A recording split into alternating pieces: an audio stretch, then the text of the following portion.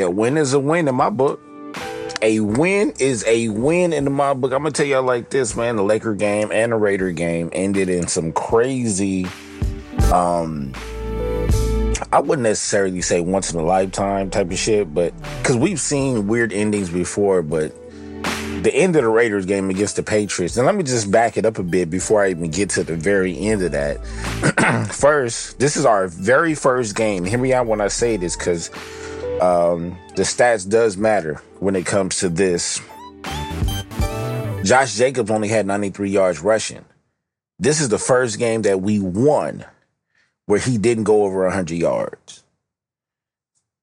That's major. You know what I mean? 7 yards away from it. But this was the first game that this was the only game we've won thus far this season where he didn't go over 100. So that was major. But there was a deep, well, I wouldn't necessarily call it a deep ball. We was on the march, and up until this point, Derek Carr has had 27 fourth quarter comebacks in his career. So that's number 20. Well, that's number 28-ish, because it was a game tying, but we end up winning. And how did we win? First of all, on our last touchdown to tie the game up, I think my boy Will said that Vegas called it in because it looked like the receiver toe was on the line. I'm not going to lie. Different angles will tell a different story. But that particular angle that I saw, the aerial view, the one above him, it looked like he was out. But I will say this. I mean, obviously, as a Raider fan, I'm not going to complain. I'm not going to complain for this simple reason. They owe us when it comes to the Patriots anyway. So anytime we get into a tight game with them until we win a Super Bowl, they should be able to get that to us. And they know why, right? But getting to the end of it, one of the wildest thing, I don't know who number 16 is for the Patriots. He made a simple mistake. He has since said in a post game that he didn't see Chandler Jones standing right there. He was trying to throw the ball back across the field to Matt Jones, right? And then, towards the end of the game, which they had an option of just killing it off and going into overtime. And I told a couple of chats this, that, it seemed like Belichick was just tired of coaching. You know what I mean? Because in the old Belichick would have just took this into overtime. I mean, but then again, I was like, well, he also had a different quarterback back then in Tom Brady. So Tom Brady probably would have got down there for a reasonable field goal attempt. Or, like I said, I think Belichick was just smart enough to say, hey, look, let's just kneel the ball and let's go into overtime. We'll take it. You know what I mean? But he didn't do that. So I was kind of surprised on that. But anyway, number 16 for the Patriots threw the ball across the field. Chandler Jones intercepts it. Stiff arms Matt Jones. Matt Jones' tackle attempt was terrible. It was terrible. And I know it kind of caught him off guard, but he doesn't strike me as the quarterback that's going to tackle. And I know y'all saying, like, well, quarterbacks aren't taught to tackle. No, them niggas know how to tackle. Trust me, they didn't play quarterback. Some of them didn't play quarterback their whole life. And if y'all ain't never seen a quarterback go after a defensive player, after a turnover, go watch. I forgot which game it was. I forgot what year it was. But Steve Young was playing for the Niners, and Deion Sanders was playing for the Cowboys at the time. Steve Young threw the ball. Prime intercepted it and was starting to run it back. And he ran into Steve Young, or at least I don't know if he tried to jump over him or whatever the case was, but Steve Young put Deion on top of his head. He flipped him and put him on top of his head. So, yeah, no, they know how to tackle. That was just a terrible tackling attempt. But anyhow, Chandler Jones stiff arms him, Heisman's him all the way to the end zone for the game-winning touchdown. I know that damn stadium went up, and I know it was crazy. Here's the crazier part, though. We're playing with a bit of steam, right? winning games. And again, we've lost multiple games. And they even had the stats up. We've lost 4 games when we were up by double digits at the half. So that should let you know if we would have won those 4 games, or even half of those 4 games, we'll be talking about the playoffs. I mean, the wild card, but you get it. You know what I mean? Like, we're literally 2-3 games away from being in the wild card. And the games we lost, losing by 1 point, losing by 2 points, losing by 5 points, losing by 6 points, losing by, like, come on. You know, and I guess that's the one positive thing that I can take away from this season, is that majority of our losses have been a one possession game. You know, one possession game. I could take that away. There was when we was up and it started, when the comeback started to happen, when Derek Carr do that interception on that screen pass to Davante Adams, Tom Brady probably tells Julian Edelman to let him bite on that. He pump fakes, gets the DB. Edelman breaks for at least 20 or 30 yards on that play. I think they had safety help. But anyhow, and that's what started it. All the way up to the point where we was down at one point. So that was a crazy ending.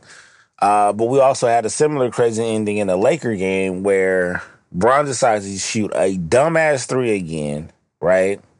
Airballs that. You know, Washington comes down. They score, tie it up. And then we get the ball with 23 seconds left. And I said, watch this dumbass possession. Watch this dumbass possession. Bron dribbles half of the clock out. They send the double during scoring clutch moment. He makes a lazy pass, fumbles it. The ball gets deflected. Washington falls on it, but fumbles it. Bron gets it back, finds Thomas Bryant under the rim for the dunk. We get it. They get the ball, no timeouts. Kuz gets a good look, misses the 3 ball. We win the game.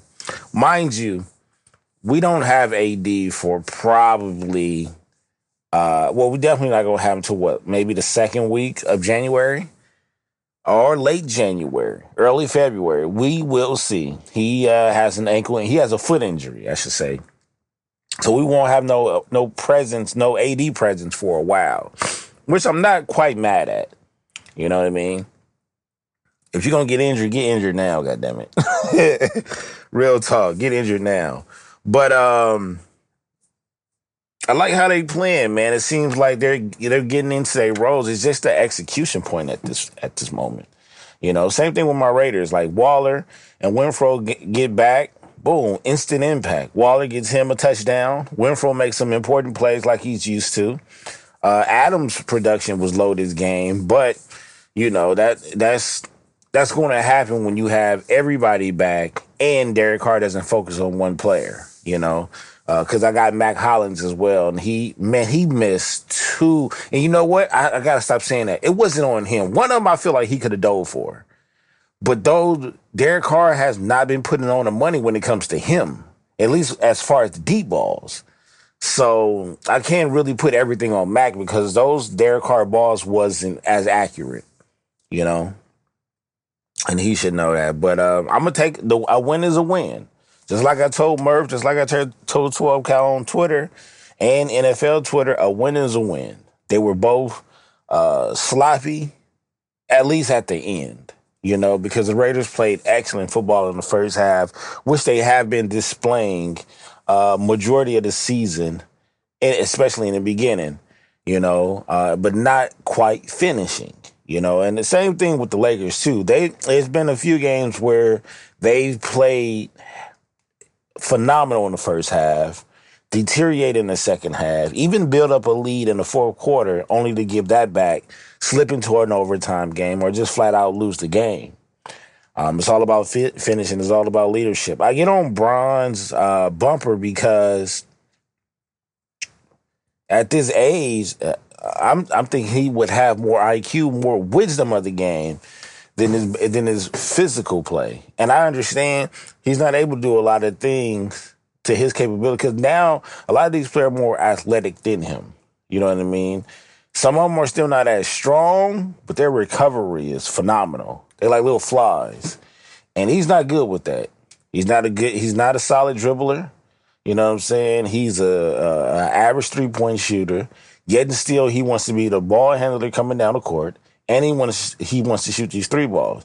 The 2 weakest things that I think he needs to work on. But he's headed towards retirement, so it's like, what the fuck, And no coach has literally said, "Yo, man, my nigga, you need to chill out on that," because there's been multiple games where he just settled for the 3 ball. If he's gassed out, that's one thing. I'm at the point where I don't even want this nigga. I don't even care if he's the main guy over there. I don't want him shooting the last shot if it's too much. Bro, give it to Austin Reeves or even Lonnie Walker at this point. To settle for that goddamn 3 ball, I don't like that shit no more, man. I really don't like that shit. I don't. But a win is a win, man. I think with the new year coming up, everything starts over as a new slate just on the new year. And a lot of people take that to heart and they try to change the way they live, etc. And sometimes we slip back most of the time we slip back into our old ways, but some things do stick with us that we want to change. Sports-wise, I hope that is it. You know what I'm saying? I hope my teams that I support, that I love, that I appreciate, that I'm a fan of, can turn it around, try something new, stick with it if it's for the good come this year, up and coming year. This year in sports has been crazy, but I think I'll wrap that up on like the last episode of the year. I'm gloating off of this win right now, and I'm liking it. You feel me? So that's pretty much it. I did check out the Bills game and Tua. Everybody knows that this is the official, almost in the books because we still got Monday night coming up, the first week of playoffs if you don't have a bye. I have a bye in 2 other leagues, but one of the leagues I didn't have a bye in. I don't think I advanced past this week. I think I lost in the first round in one of my leagues. Just didn't have great receivers on that particular roster, but I was heavy at the running backs, and I kind of wasted, because it's a short bench. I kind of not wasted. I didn't take advantage of getting a good quarterback. I tried to do the whole thing of building up a solid roster before I picked up a quarterback, like the rest of the roster, get my skilled players and get a couple of bench players. And I ended up with drafting Russell Wilson late, and it didn't pan out, so it had me shopping around. I had Brissett for a while, and his job was just temporary till Deshaun came back. And then I just stumbled upon probably some odd weeks ago, but I think I had him on a roster just in case to see what the Browns was going to do. But I had luckily picked up Jared Goff, which is one of the hottest, spiciest quarterbacks in fantasy football right now, especially in the late half of the season. Like, he has been on fire. So I happened to get him, and in my other ones, I'm kind of, it's a lot of moving around you got to do because I got Lamar Jacksons and the Tuas and stuff like that. Tua doesn't play too good in the cold. It's cold weather all the way around the world right now, except for Miami. So you got to hope that he has a home game coming up, which he does next week. Lamar Jackson will probably be out until the playoffs, maybe. You feel me? And I got Josh Allen as well, but I also got Trevor Lawrence and Tua on that same roster. So, it's all 3 of those can't play at the same time, so it really don't matter. But shout out to everybody that got their first W in the playoffs this week. And for the heavy hitters, you know what I'm saying, the ones who got the week off, that starts after Monday. That starts next Thursday. Let's get ready. Open Run with BTG, part of the Red Sonnets Network. Tap in with y'all, man. I'll see y'all next time.